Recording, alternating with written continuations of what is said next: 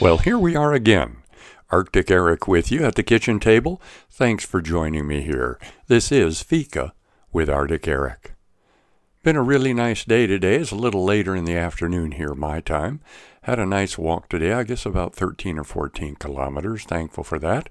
And the coffee shop that I frequent, where I enjoy lattes, has just been Shop of the Year again. And the team is going to be heading to New York. Looking forward to them doing that. There's an interesting word. The word is must. You must and you must not.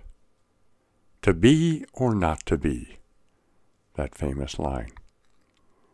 In the New Testament, it's interesting to see that face-to-face, one-on-one, or as we say here in Sweden, between four eyes, Jesus, in the Gospels, only tells one person that they must do something. And then, in Corinthians, we hear Jesus again saying, must. Interesting. Let's look at the context of the first one. Jesus is speaking with Nicodemus, and he declares to Nicodemus, who came to him, that he, Nicodemus, must be born again. That unless he's born again, he can't even see the kingdom. You can't really perceive the kingdom. You cannot obtain or attain to the kingdom unless you individually, personally, of your own free will and volition, say yes to Jesus and become born again, born anew, transformed by the power of the person of the Holy Spirit.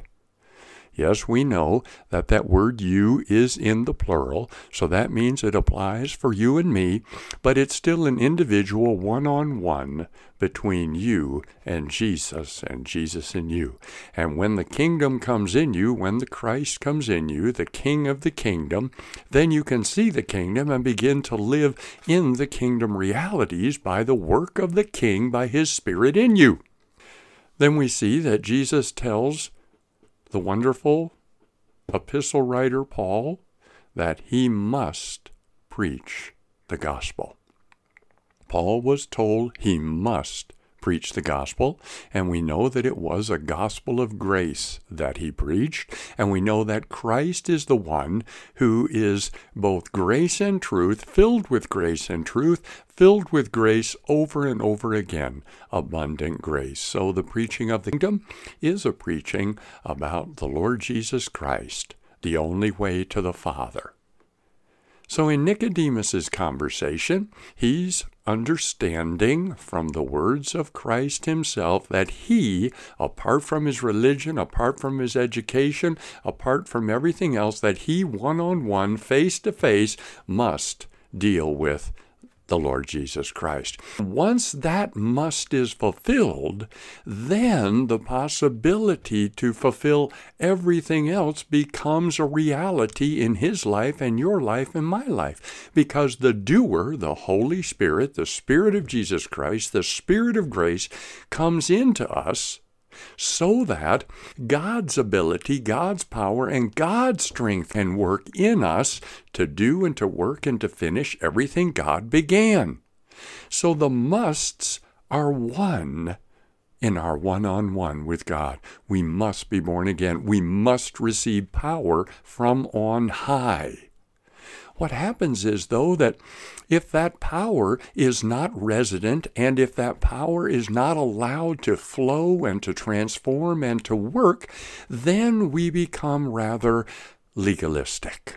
And we decide to make a whole list of do's and don'ts, musts and must-nots, in order to accomplish the work of the kingdom, which the King alone can accomplish by his Spirit in us and through us.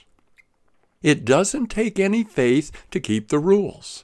It takes faith to see the one who gave the law and who fulfilled the law accomplish those things in and through our lives. Yes, there are many things that Christians do because they're a Christian, meaning indwelled by Christ. As He transforms them, their behaviors change through the Word of God, spending time in the Word of God. Their minds are transformed and renewed so that they can allow God to do the work in and through them. But without that, we're stuck with doing the best we can.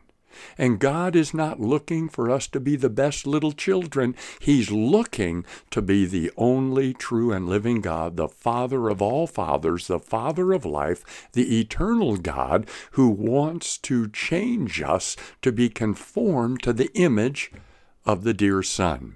Paul prayed, he was concerned until Christ was formed. It's so important that Christ be formed in us by His Spirit, and it doesn't come from the outside. Yes, Christians gather.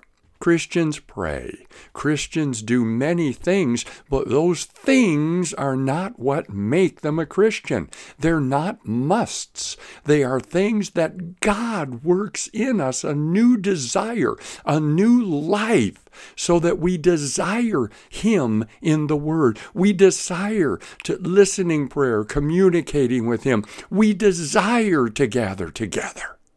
I'm so thankful that several times each month I gather in different constellations with people. It's marvelous because Christ is there. He draws us together so that His kingdom, which is in us, will flow through us to one another and those around us.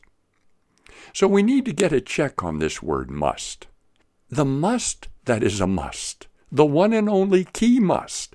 You must be born again.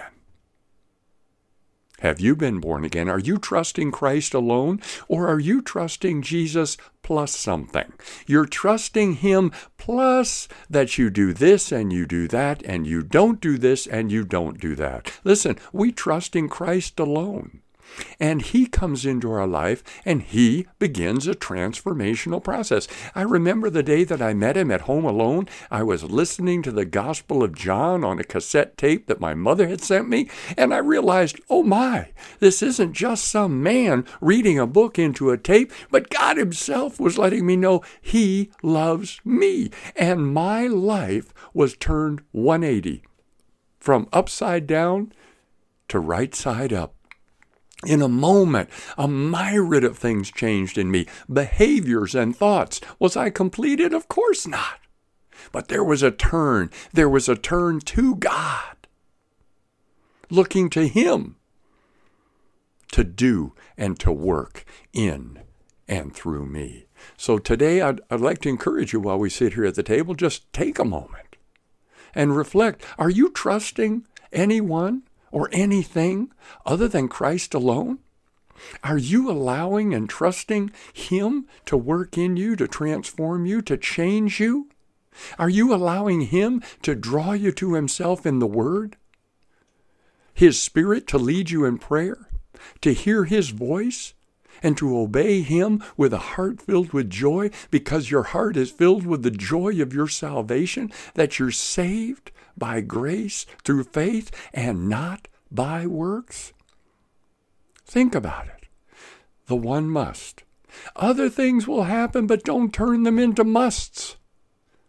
Focus on Him, the one and only, the Lord, the King, the Christ, the Alpha and Omega, the beginning and the end. He desires to complete a good work in you. Please let Him do it today. Thanks for joining me. God bless you today. Good day.